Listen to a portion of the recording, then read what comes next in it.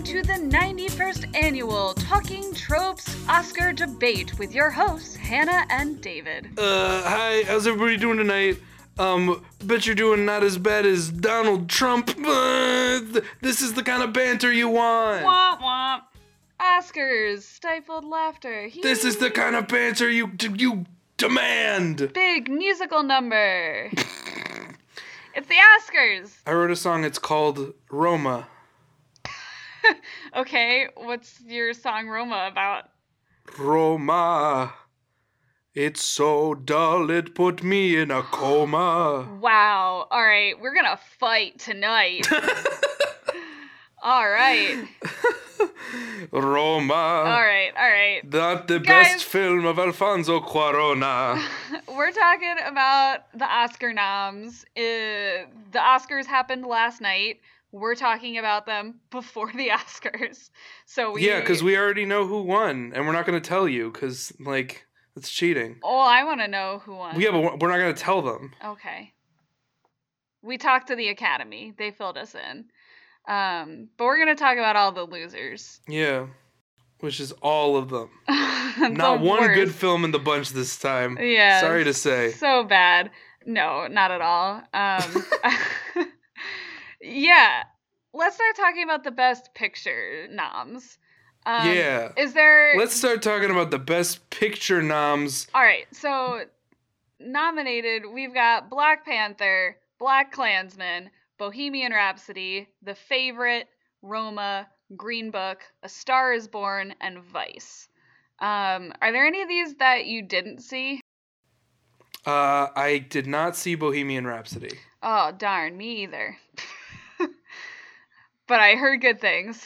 But my brother saw it, and he said that the performance was bad, the movie was bad, and the teeth were the worst part. No. Rami Malek has big, goofy, fake teeth to try and look more like Freddie Mercury. One thing I noticed among all the Best Picture noms, a lot of musicals. I balk at the characterization of this as a lot of musicals. There's Bohemian Rhapsody had some songs in it. Okay. And A Star is Born is, everything in that is diegetic music. Yeah. Which, if you don't know what that means, is, they're actually singing it in the world of the movie. Yeah. And then, you think about, I think it was 2 years ago that La La Land was nominated, and that was a big musical. Yeah. I don't know. I would also, there's a lot of music in all of these movies. It was just a theme that I was noticing watching them all sort of back to back a little bit. But really just Bohemian Rhapsody and A Star is Born, no? Green Book. He's a fucking pianist. Oh, yeah. I don't think about that movie as a music movie. I think about it as a fried chicken and racism movie. Well, I mean, yes. God, there was something else, too, that I watched for this, and I was like, is this a musical? Or there's a lot of music in this. I mean, BlacKkKlansman had really great music. Yeah. Black Panther had an amazing soundtrack. Yeah. The Favorite had this very, uppity violin chorus. Yeah. I'm trying to think, did Roma was really quiet, which is why I fell asleep. Oh my god. All right. Well, let's start with Roma. I loved this movie. I don't know why you thought it was boring. It's slow, but you just said it. It's really slow. It's not premise driven. It's just a snapshot of a year in the life of these people. There's not riveted, a lot of inherent conflict in it. Oh, that was the other thing. Everything on this list is except for Black Panther is and I guess A Star is Born is historical in some way. That's pretty common, I feel for Best Picture? For Best Picture, yeah.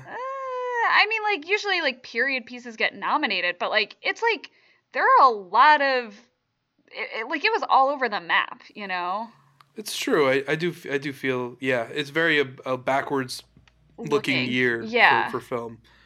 Except for Black Panther. Except for Black Panther, which is future-looking. Yeah, sort of. But we don't usually see future-looking films on on the Best Picture thing because they're too genre. Or superhero movies for that matter. Right, but Yeah. I'm broadening it even more. Like you don't Yeah. even see Star Warses or, blockbusters or Yeah. sci-fi. You don't see Blade Runners. No. Critically acclaimed, yes, but Best Picture, no. And that's sort of like I think what I want this conversation to be about is like what makes it an Oscar movie? Why do the Oscars exist? Why don't they burn and die and never be spoke of again? Yeah. These are the questions I want to ask. Yeah. I think that's fair. Um, I know why Roma was nominated because it's in black and white and it's directed by but I didn't Alfonso hate. Cuarón, I and didn't. there's some imagery in it that's symbolic. It's not There was. literal. There's a lot of symbolic imagery in it, but I Oh thought man, it it was wasn't all. literal when that earthquake happened. It was like non-literal. It was like a metaphor. Yeah. I'm rolling my eyes. You can't see it. Okay, great.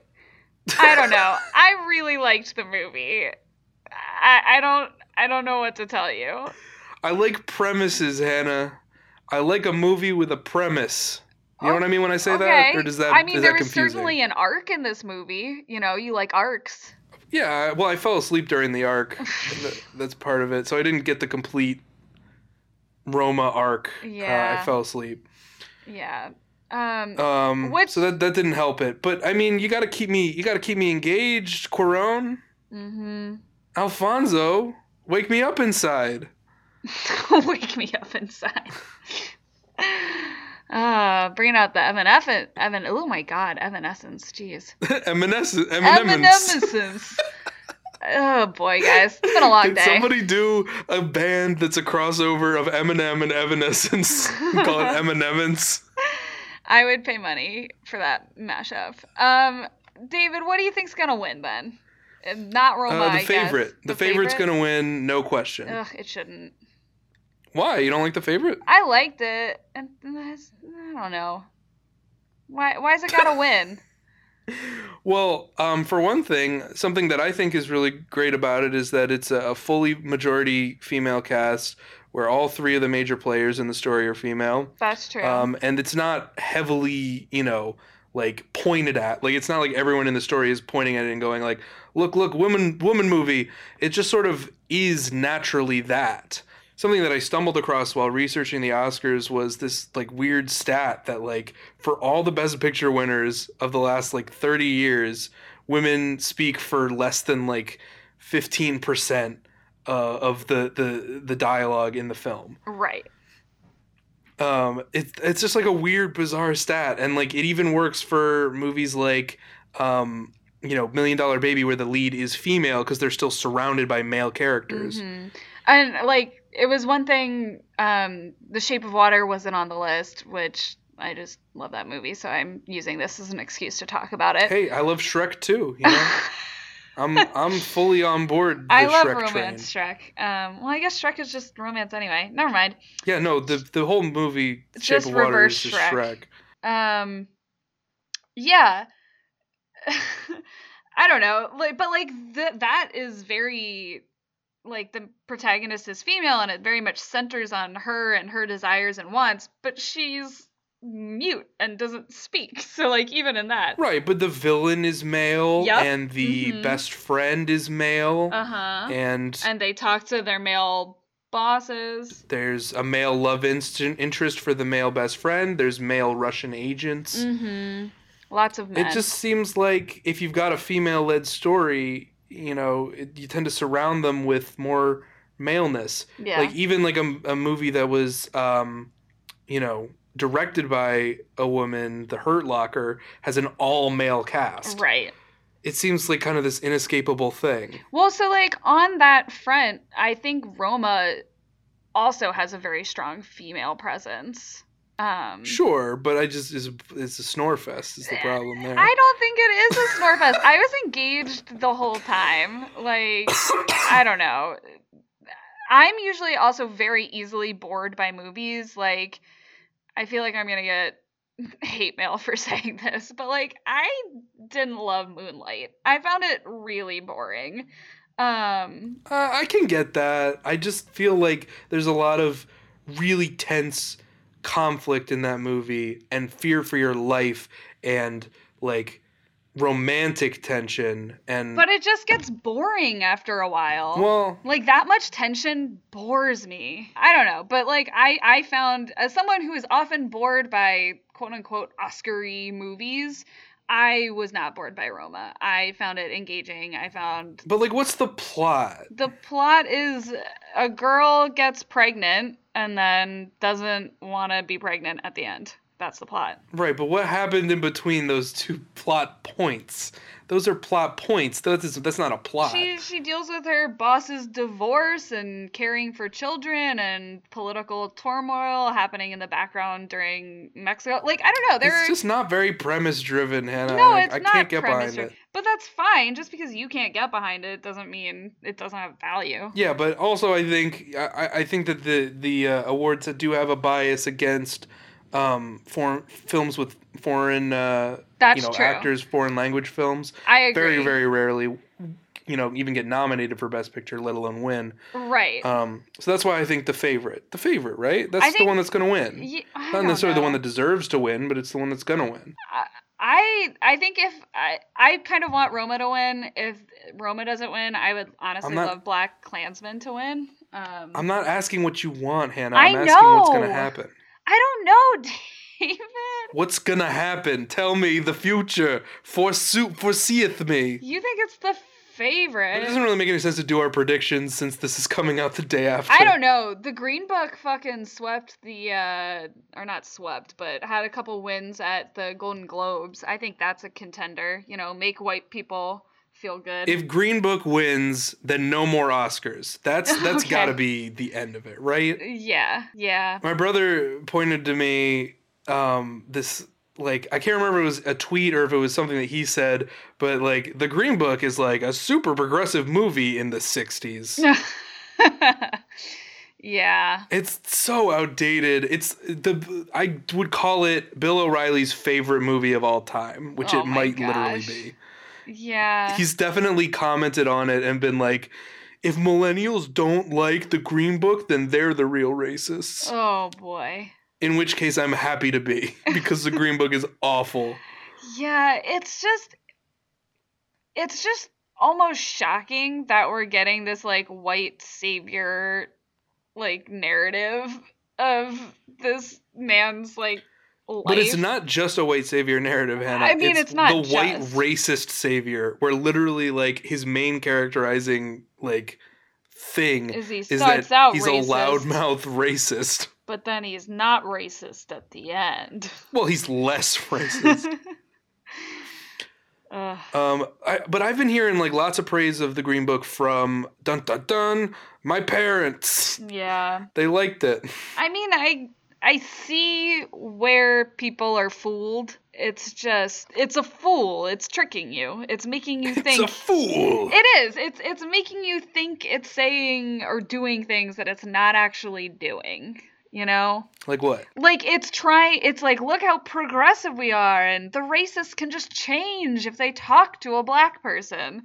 And like, it's just... I just think the real message of this movie is like, embrace your stereotype. Embrace your stereotype. Don't worry about like if people call you, a stereotype or treat you like a stereotype. You got to embrace your own, what other people characterize your race as being. Don't not eat fried chicken just because someone tells you that black people like fried chicken. You gotta, if you're Italian, you better eat a ton of hot dogs. Yeah. My favorite thing about Green Book, I'm going to say that like 2 more times before this podcast is over. My favorite thing about Green Book is that there's 2 separate scenes where the guy, what's his name? Viggo Mortensen, picks up a drink, starts drinking it, and then just turns it upside down until there ain't no more to drink. And that's what a man does. When he starts drinking milk, he doesn't stop drinking that milk until the milk's empty. That's the Green Book's version of masculinity, in case you were wondering. Eating and drinking a lot. I'm punching guys. My other favorite thing about the movie is that scene. Do you remember that? Did you see the movie? Yeah, I did see the movie. You remember that scene at the end of the movie where, like, the cops were pulling them over. Yeah. And Viggo Mortensen's like, you fucking cop, I hate cops now because of this trip, I hate cops. Yeah. Cops are the devil, Black Lives Matter.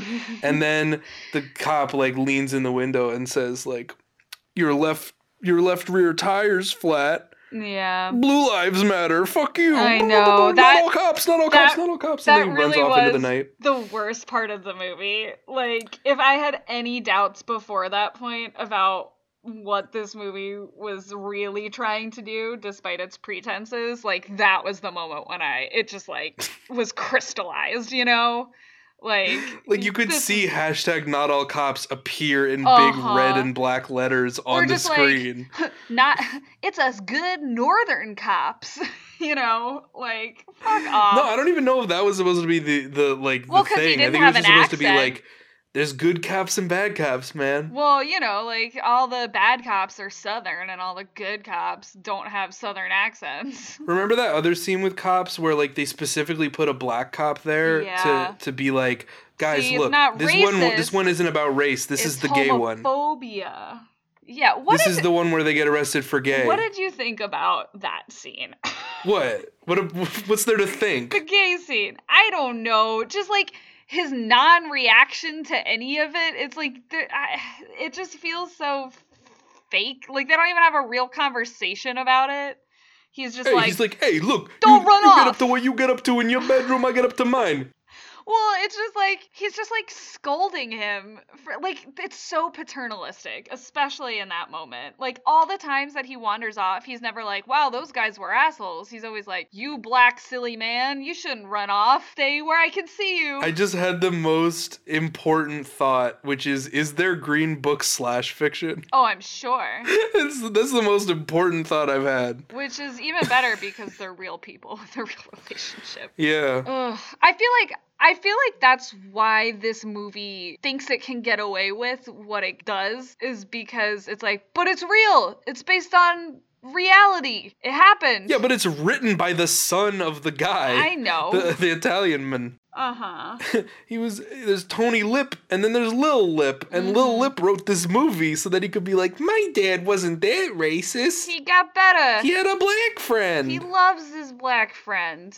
The best friends now. Oh, man. Like, I knew that at the end of the movie, like, there was going to be a big climax where, the main guy played by Mahershala Ali would play white music, and it would be like this big moment where he's done what he's trained to do. What I wasn't expecting is a scene where he then plays the black music that he judged so much, and he loves it. You know why? Because that's his culture, and you gotta love your culture. And I'm like, this is so gross. This is slimy. Yeah.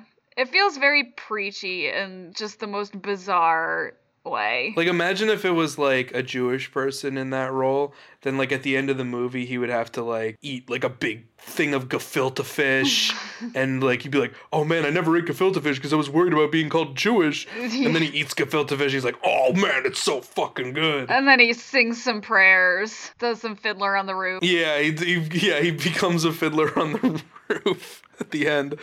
He gets the starring role. And then like starts hoarding wealth because like he used to not be stingy. He used to spend a lot of money very lavishly because he doesn't want to be seen as stingy. But then in the end he's like, wait, maybe I do need to start a savings account.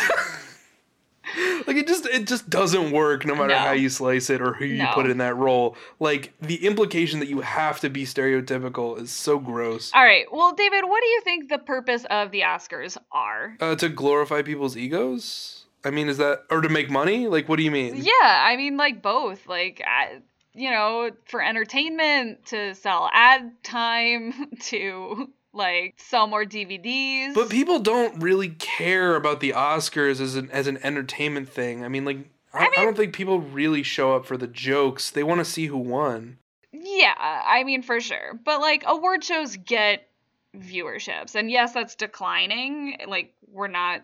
Like, no award show has ever pulled in, like, Super Bowl numbers. But, like, people watch, you know? Sure. Enough. People watch. I watch for entertainment. I do it less now. I think a lot of people watch for, the same reason they watch reality TV for, vicarious fame and fortune. They like to see a bunch of people wearing tuxedos and fancy dresses living the high life. Yeah, I agree. So it's to stroke their egos, basically. Everyone's just ego stroking. Sure. It's the Oscar bait of masturbate. Is that so wrong? Is masturbation so wrong, though? No. I mean, if they want to do it, that's fine. I just think, like, it's, like, weird that people put a lot of, like, weight into it. And I think it's weird that, like, people get really excited that Black Panther's on this list. Because, like, who the fuck cares? I mean, people who have been traditionally excluded from these lists. Like, you know? Well, okay, but, like, it's not, I don't think, black people haven't been excluded from the list necessarily. It's just they're vastly underrepresented, which they still are. Yeah. Nothing's changed there because Black Panther gets put on there. But it's a drop in the bucket, but you need a few of those to start collecting some water, I guess. I don't know. I just thought Moonlight was a much better film than Black Panther. That's fair. I didn't love Moonlight. I loved Black Panther.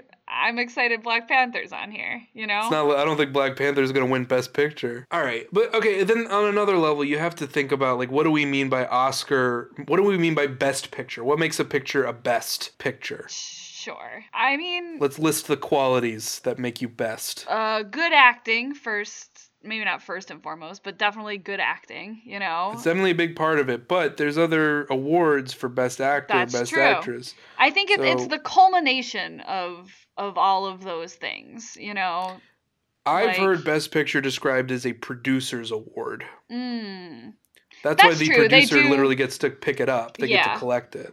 Okay. So Kevin Feige, whatever his name is, he would be getting Black Panther's award because he's the Marvel Universe weaver. Mm-hmm. The Dream Weaver. But yeah, it's a producer's film. Or a producer's award. It's for bringing all the peoples together. But what does that mean, though, by producer's award? Like, wow, you did a good job making this film happen. Here's an award. It means that like you said, the whole is greater than the sum of its parts. Right. Like, everything comes together. And in that sense, I don't feel like Black Panther is that.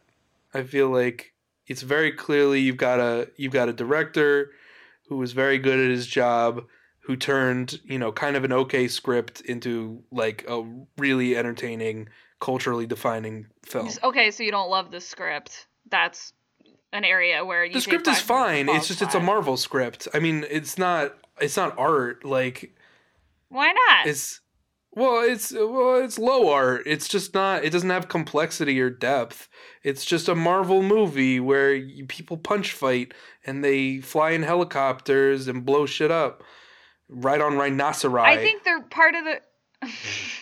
I think part of the reason why it's on this list is because it has more complexity than your average Marvel movie. It's got a really direct political message, which was also in Civil War and also in the what was it, Winter Soldier? I mean, these are very overt political messages, but that doesn't make it art. I mean, okay... What makes these other films art then? Or are there other ones that you would eliminate from the capital A art? I would say complexity, depth, and humanity, a reflection on the works that come before it, a sense of, poetry and lyricism. I don't know. I think you could totally describe Black Panther as that. I don't know if you specifically do, but I bet we could find people who would describe it that way.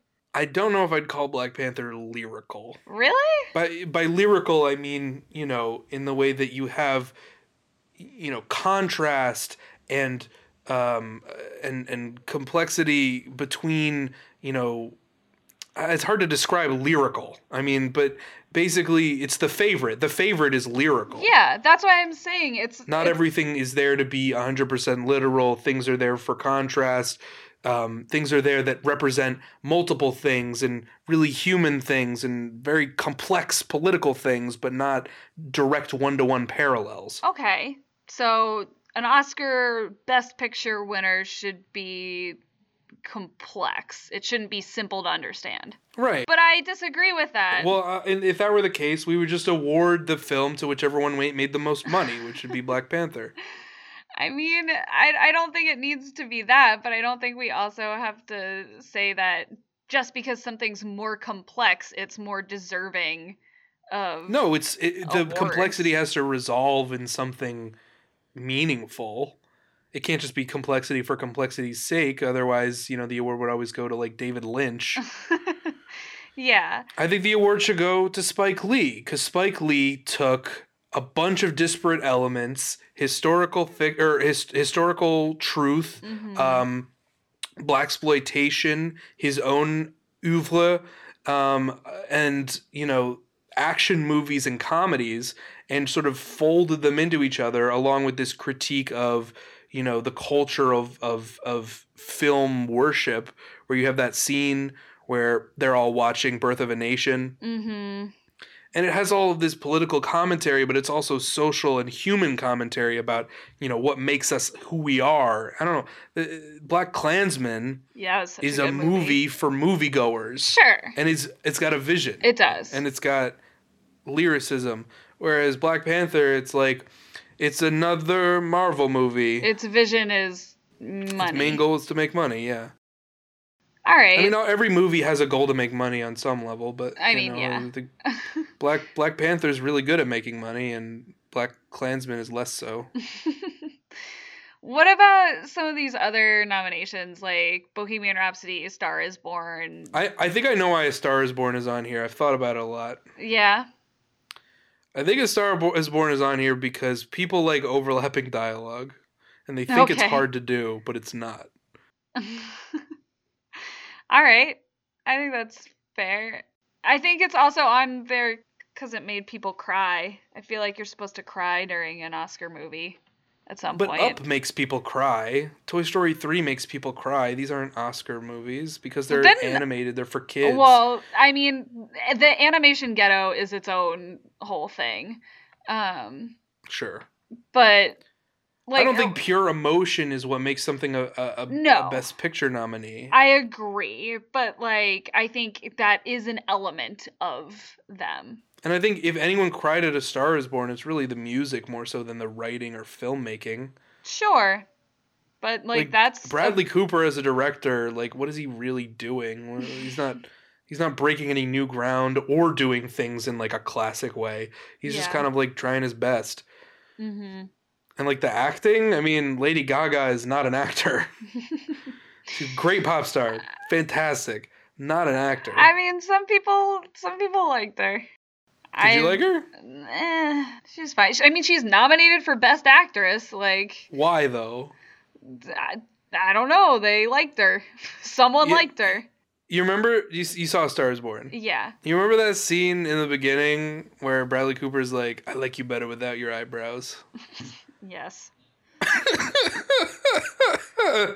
He's like, it's like the equivalent of those creepy guys on Facebook who are like, you'd look better without all that clown makeup. But God. saying it about someone's eyebrows. Yeah. That's their meet cute. It's here's the thing. It's not my kind of movie necessarily. Yeah, but it's a bad movie, so it wouldn't be. All right. Well, what about Vice? I didn't get a chance to see Vice. Vice was okay. It was pretty. I mean, it didn't hold up to like The Big Short. Did you see The Big Short? I didn't see The Big Short either. You should see The Big Short. That's the better version of Vice. Okay. Vice. It's not really a biopic because it's Adam McKay is creating these sort of comedic history channel documentaries. Mm-hmm. It's kind of like any one of those documentaries that you'd see, but instead of interviewing people, they just show shots of celebrities. But Vice, I guess they spent all of their money on making Christian Bale look like that. Yeah. They did a good job. He looks nothing like actual Dick Cheney. He just looks nothing like Christian Bale. I mean, I think he looks close. He looks exactly halfway between Christian Bale and Dick Cheney. Mm-hmm. Yeah, yeah. Like one of those blend-a-face. His weird grandpa that he shares with Dick Cheney. Exactly. And like the editing isn't as fast paced as in Big Short. The filmmaking isn't as striking. The Mm-hmm. message isn't as clear. The tone isn't as funny. It just kind of takes itself a little too seriously in like criticizing Dick Cheney. This is a little spin-off, a little diversion, but what is your least favorite Oscars category? Least favorite Like, which Oscars one category. goes to? Like if you had Um, to cut one, would you cut Best Picture or would you cut like one of the like best sound editing or I don't know. I might cut best original song. Yeah, that's the one that feels the weirdest to Like, me. leave that to the Grammys.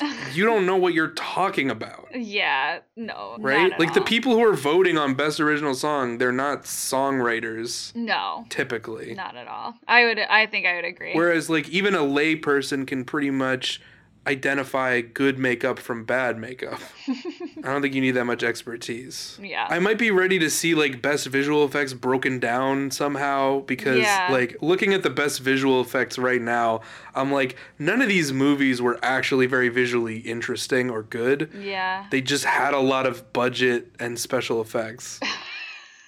Right. I feel like best visual effects exists to get like Star Wars and Marvel movies like an Oscar, you know? I mean, sure, but I mean, even like I'm looking at these and I'm like Christopher Robin. Yeah. I'm looking at that movie That was terrifying. and they don't even look like good puppets. No. Like if you had used puppets, it'd be better. Mm-hmm. Like they don't even look cute. Like Winnie the Pooh looks like a grody, disheveled, awful piece of crap Yeah. that I wouldn't want Ready in my Player home. One looked like hot garbage, so I'm like shocked. Ready That's- Player One I kind of get because like I if mean, you're I not into get that it. aesthetic, you don't like that aesthetic, but it is big and very CG. Is very big. Yeah. It's just so big. Mm-hmm. They put all of the characters in there and they're all very detailed. I guess. But I get it, but I don't Like, like it. And then yeah. Solo, a Star Wars story, it's like Eh, literally no more visually striking than any other Star Wars film. It's right. very much less visually striking than any other Star Wars film. For sure. And then you got like Avengers Infinity War. That one hopefully will win because Josh Brolin looked pretty good. Yeah. And there were some With good his fight chin. scenes in that. There are some good set pieces. I mean, it definitely looked better than Christopher Robin. Yeah. Didn't see First Man. I imagine that the moon looks like the moon. Am I wrong? Yeah. I mean, Looks here's exactly the the thing. way the moon looks. Here's the thing. I think if First Man wins, everyone's the moon landing was faked theories will be validated. Like not actually.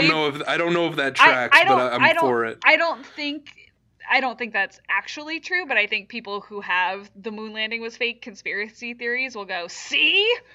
They can fake And it. then I'll go see what? Because, like, are you saying that, like, visual effects now are good enough to fake the moon landing in the 60s? Yes. Because I've seen a lot of movies that take place on the moon that don't look like they're on the moon.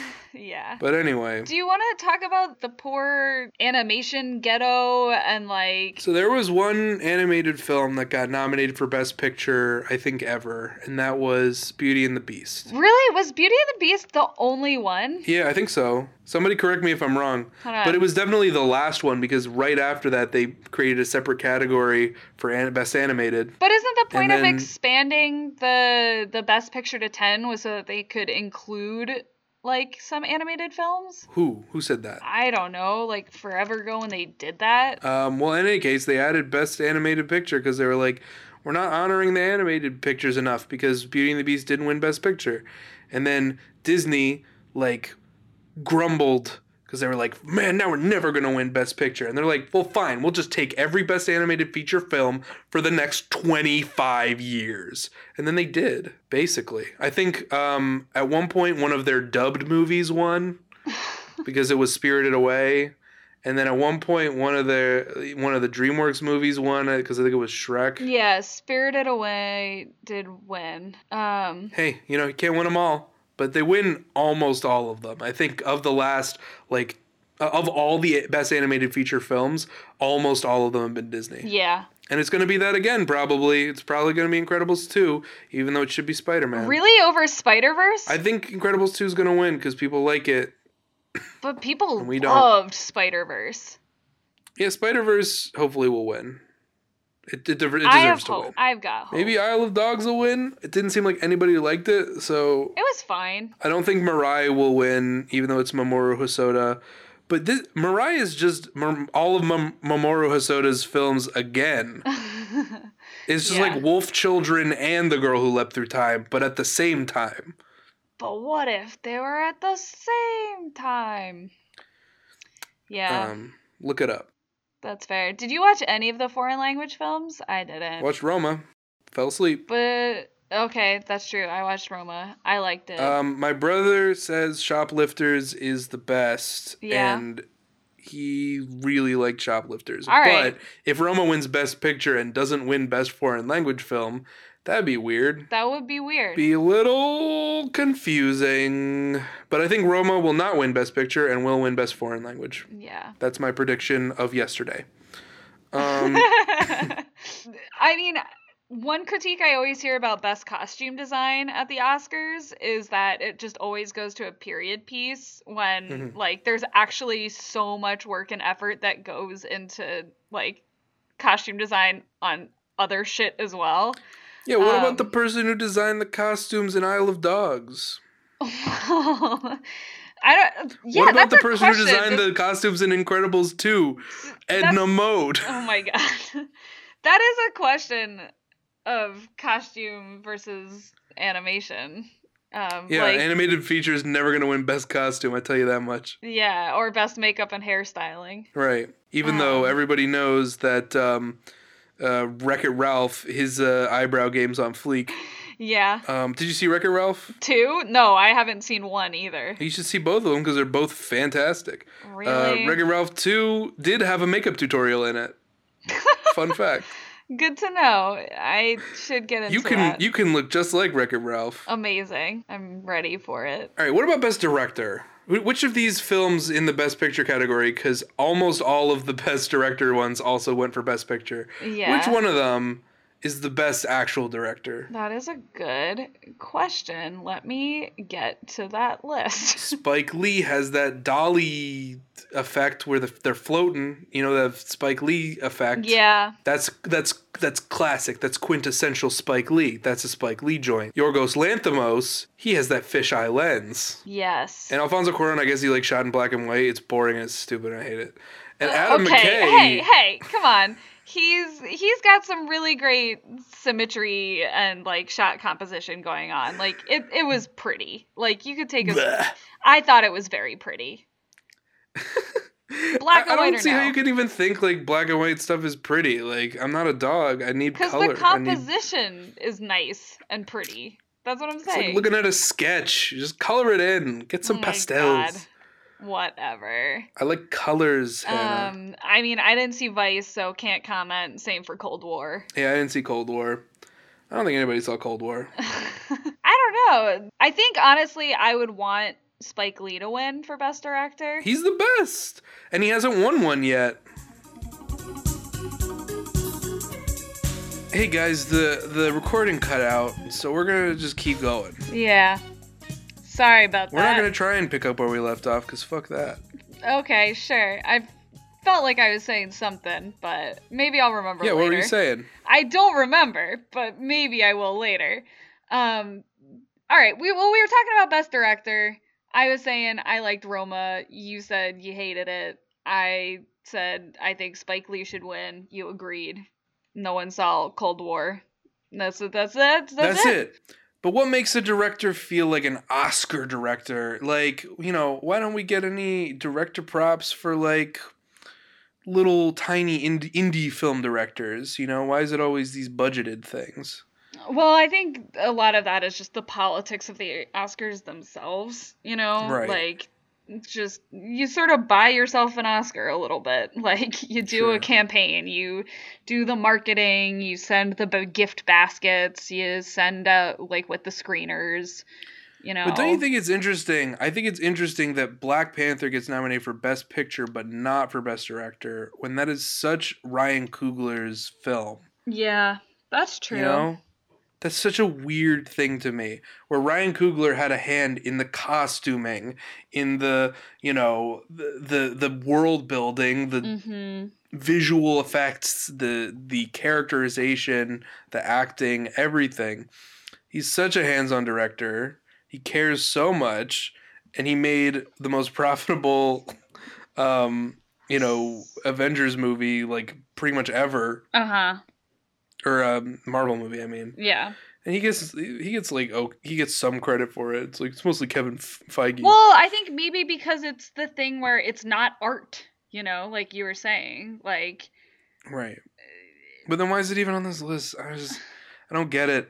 It's like, does Black Panther really have that much more artistic merit than like Guardians of the Galaxy or Avengers 1? I don't know. I would say yeah, but like, But what I, what is that? What does artistic merit mean to you? oh, David, artistic merit is anything you want it to be. You just have Okay, to write, so it's subjective. yeah, you know. Like that's the thing is like all of this is very subjective and the Oscars tries to make it seem like there is some sort of objective truth to it. And like I just Well, don't think as that's true. critics, we have to believe that there's some kind of objectivity to the way that we evaluate films. If you evaluate it by a certain metric, then you're talking about Sure, but something you could that's pretty evaluate a film. inarguable. I think also as a critic, you have to understand that the critic next to you could be reviewing it based on a different set of criteria and Right, but I that mean, I'm always very clear with what my criteria are. Is that I sure. like arcs. I like solid arc. I like premise. I like lyricism. I like drama. I like emotion, Mhm. and I like style. And I like you know, homage and pastiche a lot. Mhm. So I like Black Klansman. Basically, is what I'm saying. Yes, that is what you're saying. But you have to agree like you also have No, I to acknowledge that other people have other criteria. I just wonder what criteria puts Black Panther on there, but not, you know, any other Marvel movie that's ever come out, because it's more or less the same genre. sure. What puts Um that on there and not Infinity War? I mean, I think Black Panther is a more focused story than Infinity War. Infinity War is by nature sprawling. Right, but a lot of the Marvel movies are more focused than Black Panther. Really? Yeah, I'd say Iron Man 1 is an incredibly Okay. focused story. That's true, but Wants to tell you one thing, and that thing is that guns belong to the smart guy, and that's where they belong. and It's just not a best terrorists are picture. bad, but it's our fault also. The smartest man or the richest or both. I mean, the smartest man would be the richest man in the ideology of America. Yeah.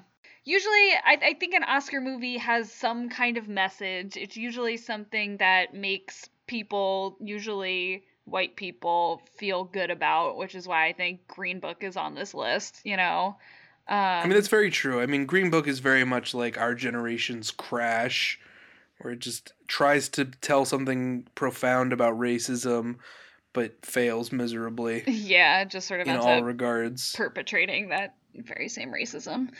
Right. Um, yeah, like I think also things that qualify, like I think the Oscars does like weird, complicated films, like The Favorite, where I mean, I guess for most of it it's not complicated, but the ending scene, I don't know. I'm too stupid Wait, to what do you understand mean it. most of it wasn't complicated? The whole movie is Well, it's about. complicated, but it's just like you can follow the plot of it pretty fucking easily, you Well, know. that's the sign that it's a good movie.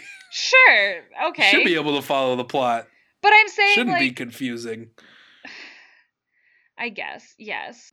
I don't know. Like to go back to Moonlight, I feel so bad for picking on this film because I don't hate it. I just didn't love it as much as everyone else did, and I'm trying to understand why everyone loves it and why I don't. Maybe I need to rewatch it. Do you like movies that are pretty? I do like movies that are pretty, but I didn't. I wasn't sitting there going, "Wow, this is pretty." Like it didn't strike I me as a pretty was. I film. was when I saw Moonlight, I was like, this is the most pretty, the most beautiful film I've ever seen in my life. And that was what I thought, and that's what I still But I had think. that reaction to Roma, and you're like, "Blah." It's black and white. So It's what? black and white. It's flat. There's no depth to the shots. The lighting is boring. I don't care. I don't care. I don't care. That's fine, but like I had the same reaction to Moonlight, like Moonlight, you can't argue the lighting's boring or the color doesn't work. it didn't work for me. Shit. It was boring to me. Like, I this was vision of disinterested in it. of black faces like in this dim but very colorful light. I mean, that was Yes. it was just gorgeous. And then you had the sound playing off of it where, you would have transitions with sound where sound like the song would blur into the next one and then the scene would transition. It was boom, it just gets you. All right. I mean, like, here's the thing. I know I'm in the minority wrong opinion about Moonlight. Like, I accept that. But, like, I think because of that, I'm also, like, I understand why you don't like Roma and why I love it, Yeah, but you're trying to say, like, I'm in the wrong opinion because everybody likes Roma, but I'm right and everyone else is wrong. No, so that's you're the not. difference. Okay, great. The difference between you and me is that I'm right and everyone else is wrong. Great. Love hearing that from white dudes. It's my favorite thing. Listen, hey, like, I calls them like I sees them. Yeah. Can you explain the rabbit scene to me from The Favorite? I'm an idiot, and I just don't get it. Okay, so it's at least completely, open to interpretation. Sure. At the very least, anyone can look at that scene and tell you what it means and be wrong. And that's what I like about it, personally. But also, the rabbit scene, to me, is about replacement. So, when you see that she had these children who died, and then she replaced them with these rabbits who are all completely interchangeable. Mm-hmm. And she replaces one woman for another throughout the course of the film. And then replaces them back. Mm-hmm. And then replaces them back front again. Yeah. And it's just, people are replaceable in this system that's been developed. And so you can read that one of two ways, and I choose to read it both ways because I see The Favorite as being a movie about two dual themes that are separate and also connected. One is about relationships and power dynamics, and the other one is about politics. Uh-huh. And so the theme about politics being that in a society where everyone's scrambling for power, the people at the top can never trust anyone that they're talking to because they're treated like children, much like Donald Trump. He's treated like a child. No one can tell him the truth because he'll just replace them with someone who will tell him the thing he wants to hear. Yeah. But then at the same time, it's also about relationships because when you have a relationship that's a power dynamic is off, for example, like a boss dating an employee or Harvey Weinstein dating anybody, like you end up with these issues where the person who is like in power doesn't even feel joy or happiness from the relationship because they can never truly know if someone actually loves them. Yeah. All right, cool. You explained the rabbit scene to me. I appreciate it. So that's The Favorite. What's Roma about? You're gonna see. You're very good at coming up with these what it's about off the top of your fucking head, and I always feel like I. But here's the thing, I don't, so I feel like I'm ill-prepared. No, I think about this stuff a lot when I see movies, but when I see Roma, I think, like, this is a movie about class, right? I mean, I guess it's about class, it's about gender, it's about, like I would need to watch it again. What is it saying about those things? When I see it, what I feel is, it's like women and nature and women, birth and nature, and like a force of nature, like an earthquake or a rainstorm or a fire or an ocean. Well, I think I fell asleep at that part, but that was the very end. She saves the kids from the ocean.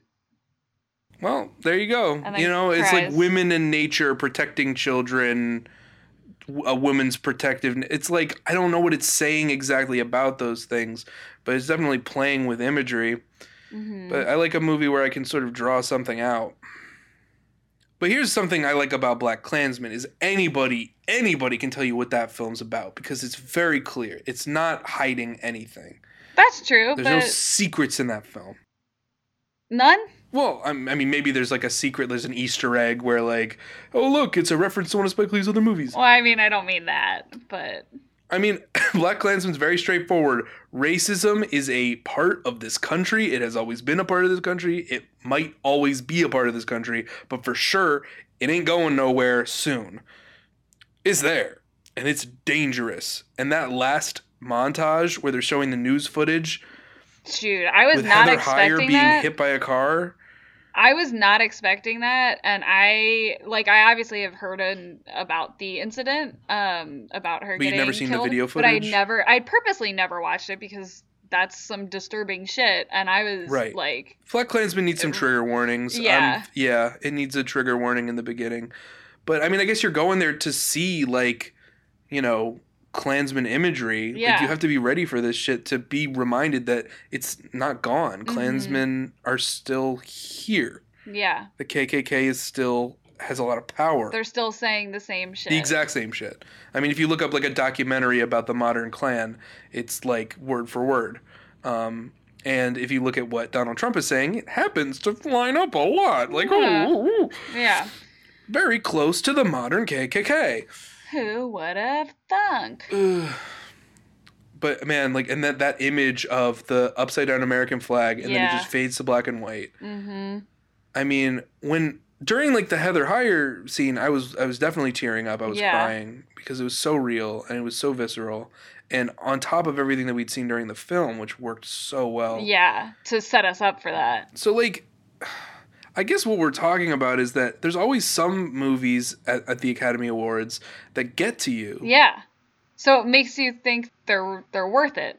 But is it a trick? Yeah, it might be a trick because also A Star Is Born is there, and there's a line in A Star Is Born that's like, all I had was 197 acres of pecans, Navajo, and nowhere to go. Oh boy. What kind of dialogue is that? Yeah. So like, I don't know, it's interesting. So like there's the Best Picture nomination. But then there's also the Best Original Screenplay and Best Adapted Screenplay. Yeah, I mean, I think it might be a good idea to divide those up because an adaptation has different expectations along with it. Like, if Beale Street Could Talk, that movie is great, is golden. Barry Jenkins is a god. But, like, I don't know if I'd give If Beale Street Could Talk Best Screenplay in and of itself because it draws so much from James Baldwin. Yeah. I mean, absolutely. I think it makes sense to separate them, but... It's just the writing. The writing is the best part of it, and the best part of it is the writing. But do you think people, like, if a film is well enough acted, do you think people are able to really separate the screenplay from the film itself? I think that it's usually the reverse is true. I think that people don't know what good acting is because all they can see is good writing. Okay. That's just my perspective on it. You can feel free to disagree. But like, I mean, you even said about like Black Panther though. You were saying like the director and the actors managed to elevate an okay script. Wait, which movie did I say that about? Black Panther.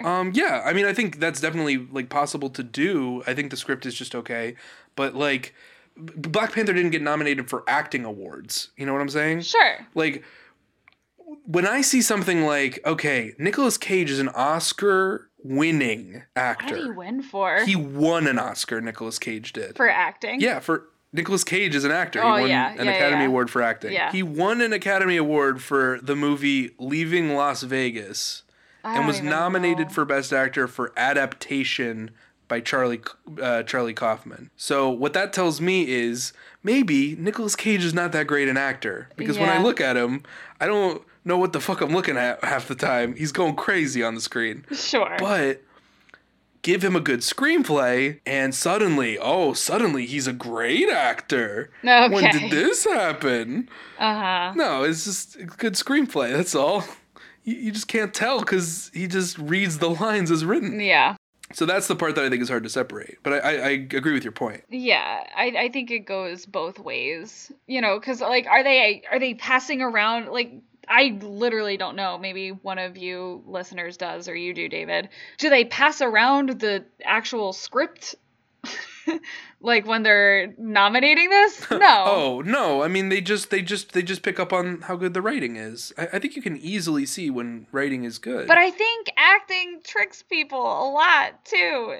Well, I don't know. The Favorite is just a good screenplay on like, paper. Did you like the writing? Roma's nominated for screenplay. Like, did you like that screenplay? Well, here's the thing. I'm not a native speaker. I don't really understand the language that well. And as far as like the visuals, I will tell you this.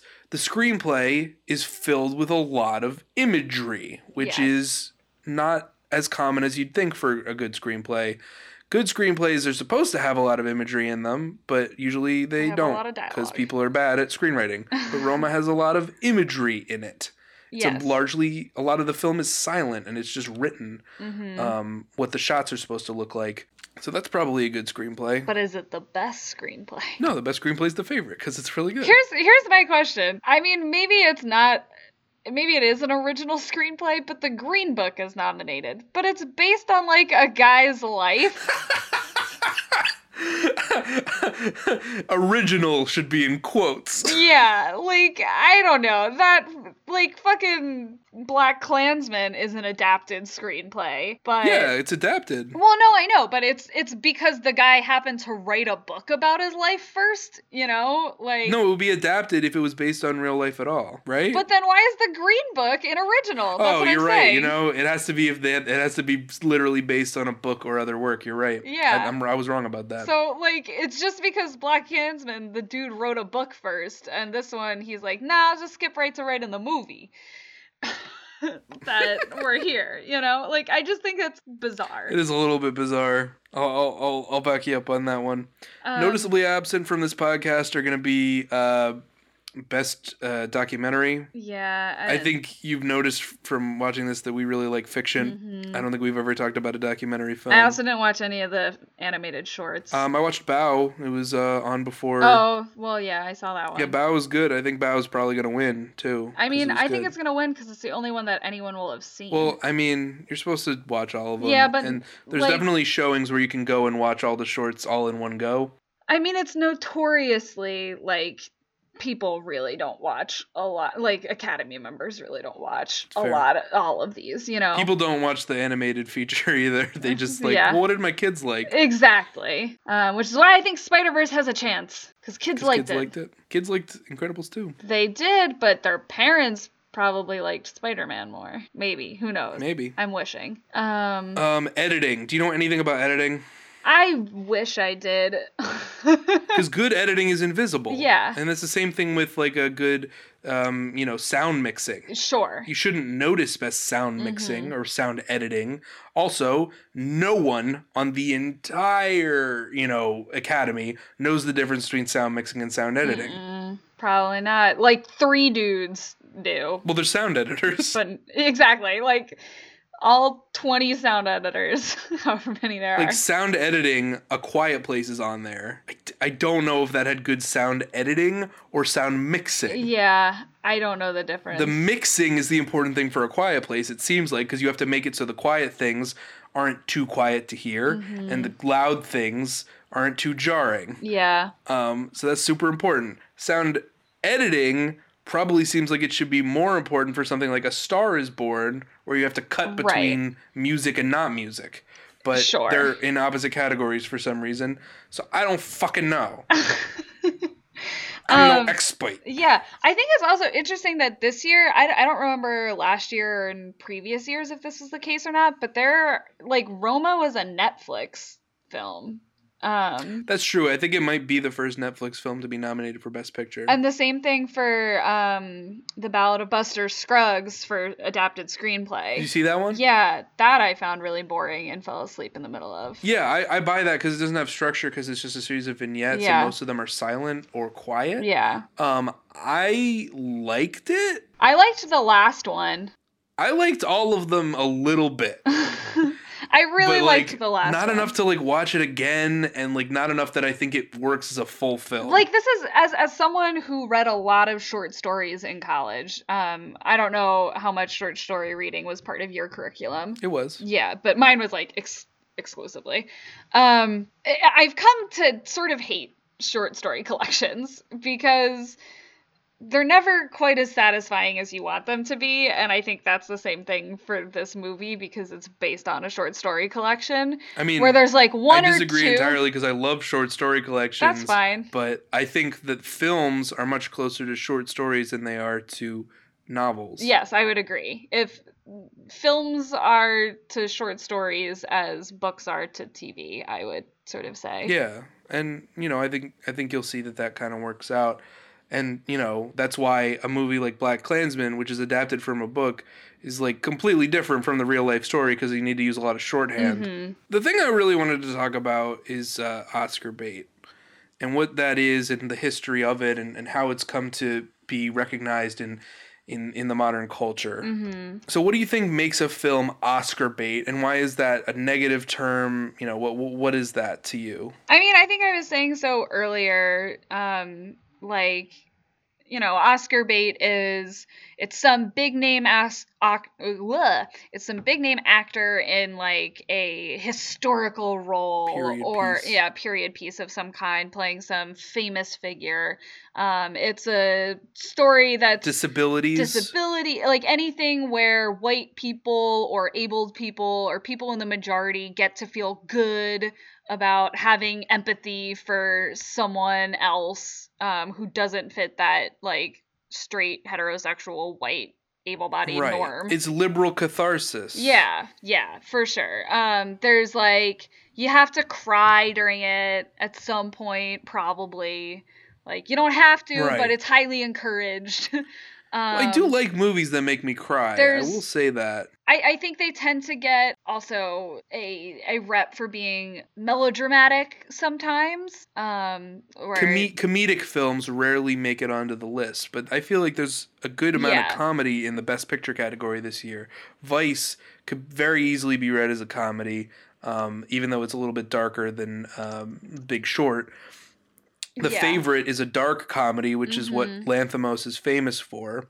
And then BlacKkKlansman is extremely funny. And it's and Black Panther has its moments of comedy as well. Well, not really. I mean, I wouldn't call it... Yeah, what? You didn't laugh during that movie? Maybe I laughed, but like I wouldn't characterize it as a comedy. I know, but like it has... It's not Ant-Man. It's not Ant-Man. Iron Man 2. But it has moments of levity. Like, and I mean, like, whereas I would say Roma doesn't have so much, A Star is Born. The great comedic film where people die of alcoholism. Right. Like, I'm not calling it a comedy, but it's not just... I hear what you're saying. Yeah, I agree with all those things. I'd like to add a couple. Sure. I mentioned it earlier.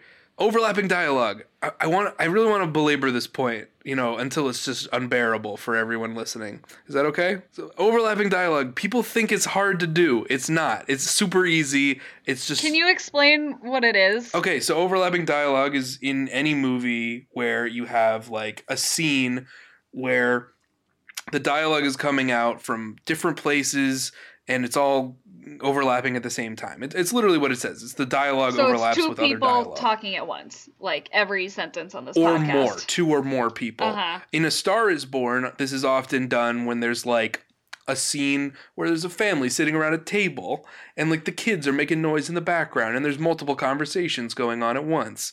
And it's supposed to evoke this kind of naturalism because in real life, of course, we talk over each other. We don't wait for the other person to finish their line. Just like this podcast. Well, sometimes I wait, but usually I'll interrupt. We're both guilty of it. No pointed criticism. Like I'm just as guilty. But yeah, so that's overlapping dialogue. People think it's hard. You're saying it's not. No, because is it harder to direct? No, because you don't have to carefully worry about timing and who's in the shot and who's not. You just do a big, wide. You shoot from the main, and then you have a wide shot where everybody's talking at once, and then you don't have to worry about timing or anything because everyone's just talking at once. And it's not hard to write. You just literally write each line of dialogue separately and then type in parentheses overlapping. That's literally all you do. People think it's hard, like, oh, you gotta write like part of the line and then you gotta like compose it like music. No, you just write overlapping. I mean, is it hard to act? No, because you can just react in real time to like what people are saying, and you don't have to worry about like hitting your line exactly right because it's basically being drowned out by a bunch of other babbling idiots. Yeah. It's easy, it's cheap, and people do it all the time, and it gets people Oscars. It does. Look it up. Right. That's the only reason Star is Born is in there. Also, because people cried. Because people cried. And there was singing. And people only cried because of the music. Yeah. Music can make you cry. It's very easy to do if you're a good composer. Do you have like a favorite example in your head of like Oscar bait movie that's pretending to be something but is actually pretty vacuous and like maybe has some overlapping dialogue? Theory of Everything got a Best Picture nom, right? Yeah, that was crap. I just saw that this year. That movie is it's not even a movie. It's just like No. It's just like a vanity project for Eddie Redmayne. I really did not love it. I literally only went to see it because I like Eddie Redmayne, and then I was like, I don't know if I like Eddie Redmayne anymore. Now you don't like Eddie Redmayne. Yeah. He's no good. Oh, he's great in the mini series of Pillars of the Earth. I think Ian McShane is also in it. He's great in it. He doesn't talk at all. His character's like mute. It's the best. Highly recommend. I'll have to check it out. But yeah, I think my favorite is it's the Will Smith movies. Is it 7 Pounds? Is that what it's called? Yeah. Where he like kills himself so other people can live or whatever. And it's supposed to be like tragic. I'm so glad Will Smith's Oscar phase is over and now he's doing like Blue Man Group Genie Man. This is so much more his speed. Oh yeah. Oh yeah. This is like, I mean, say what you will, and I will, about Aladdin and the fact that Will Smith's back is horrifying. Mm-hmm. People always talk about the face. Look at his back next time you see like a screenshot of the genie. I agree. You've seen it, right? It's muscled and horrifying. Yeah, it's just the genie falls into such like an uncanny valley. It's so bizarre. It's like, but the back in particular, the back muscles. Like the guy who got fired from doing Thanos did this, you know? People always compare it to Thanos. I mean, Thanos looks fine. Exactly. He doesn't look like amazing. That's what I'm saying though. Like Thanos looks fine, and this is the guy who like fucked it up, and they're like, "No, get out of here. His back. You can go work on this." The back though. Yeah, Will Smith, don't give him an Oscar. He doesn't want it. He doesn't want it hard enough. Another thing for Oscar bait, they're usually released later in the year, so they're closer to the actual Oscars, so they're fresh in people's minds. That's true. That's one of the reasons people are like, Black Klansman's not gonna win. People don't remember it. And I'm like, I remember it. Yeah. I will never forget it. It is good. I mean, it was one of those. I've been really bad about actually going to see a lot of movies this year. Most of the ones that I've gone to have been specifically so that I can talk about them on this podcast. But like Black Klansman was one that I wanted to get to and didn't, and then I watched it for this podcast. And I'm really sad that I didn't go see it earlier because it's great. I went and saw it with my one black friend and talked about being Jewish. Yeah, that's why. That's why I talked about it. It wasn't out of nowhere. It wasn't this weird conversation where I was just like, we went to see Black Panther and we're driving home and I go, I'm also Jewish. About being Jewish. Yeah. Other Oscar baity things, big monologues for the actors. Yeah, definitely. Monologues are seen as this pinnacle. You know, you'll never see a clip. You know, when they show clips for Best Actor or Best Actress, they'll never show a clip of someone being silent or reacting. I don't know. We might for Roma. We might. There's a lot of silent acting in that. That's true. Yalitza. She did a really good job. I don't think any of the movies that are on here are like poorly made. I should point that out. There's always like a lot of craft to just, you know, when you have that budget, making it look clean, making it look nice, making it look you know, effortless, making it look effortless. Yeah, making it look clean. It's just so important to these films that where there's no cuts that are wrong. There's no like shots that are just like off. There's no like lighting that ruins a shot. They're just clean, good movies where like I imagine like the CinemaSins people having a lot of trouble pointing out like plot holes in these films. Really? I bet they could do it. They would make them up, which is what they do when they can't find them. But I mean, like, it's hard to find like blatant errors and mistakes in these films. They're just free of mistakes. And maybe that there is value to that to reward that. But maybe we could just have a generalized Oscar awards. No one wins Best Picture or any of that shit. Everyone just gets a good job medal. we do like high school superlatives. I'm of the millennial generation. I want 100% participation medals. Participation awards. I don't know. I think, not that I think the Oscars do a good job of this. I think people's perception of them is like, listen, I only have so much time and so much money. Tell me what films I should go see. Yeah, but you could just read the trade papers or, go to the... But that's so much effort, David. I'm too lazy for that or don't have time for that. Well, then you could just watch YouTubers who make bad faith criticisms or listen to podcasts like ours. Yeah. I mean, sure, but like I want the official what good movie is this? What's the good ones? What good movie? Where is it? Tell me good where get. Now. We spent this whole time and we didn't really touch on the fact that this particular Oscars is such a travesty because of the like lack of a host and the fact that they tried to get Kevin Hart and he was like never mind. Twitter nonsense. Yeah, I mean like it's hard to find like a comedian who's never had like a bad tweet or like a joke that went over didn't age well. Poorly. Yeah. Probably Kevin Hart did hold some pretty like dangerous sentiments that he did share with a lot of people. That being said, I mean, I don't think he's probably as homophobic now as he was. Probably not. It's one of those things, maybe we just don't have any hosts for anything from now on. I'm really interested to see how this went yesterday. How did this go? Did you guys like it? Yeah. My plan is to live tweet the Oscars from our Talking Tropes account. Please do that so I don't have to. Yeah.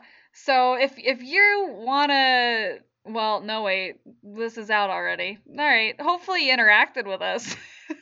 Yeah, I hope you did.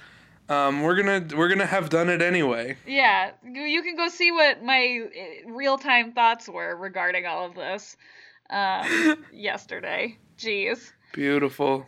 So good. We planned this great. We're so good at community interaction. We're like the best at audience engagement ever. We should have just released this on Tuesday.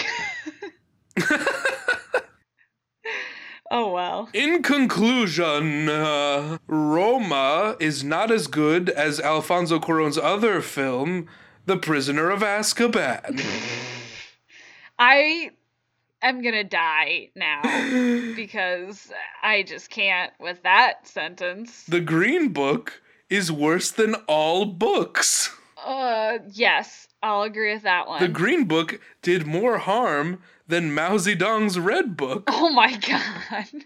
All right, getting very inflammatory now. Thank you so much for listening to our rambles on the Oscars. Tell us what you think the most Oscar baity movie you've ever seen is. You can tweet us at Talking Tropes. You can find our Patreon also at Talking Tropes. Yep. We'll see you guys next week with an episode about Groundhog's Day. No, it's just about groundhogs. Yep, that's it. We're just going to talk about rodents. We're a biology podcast. We're a zoology podcast now. So next week, you guys can talk to us about Groundhog's Day. All right, catch you on the flip. Bye, guys.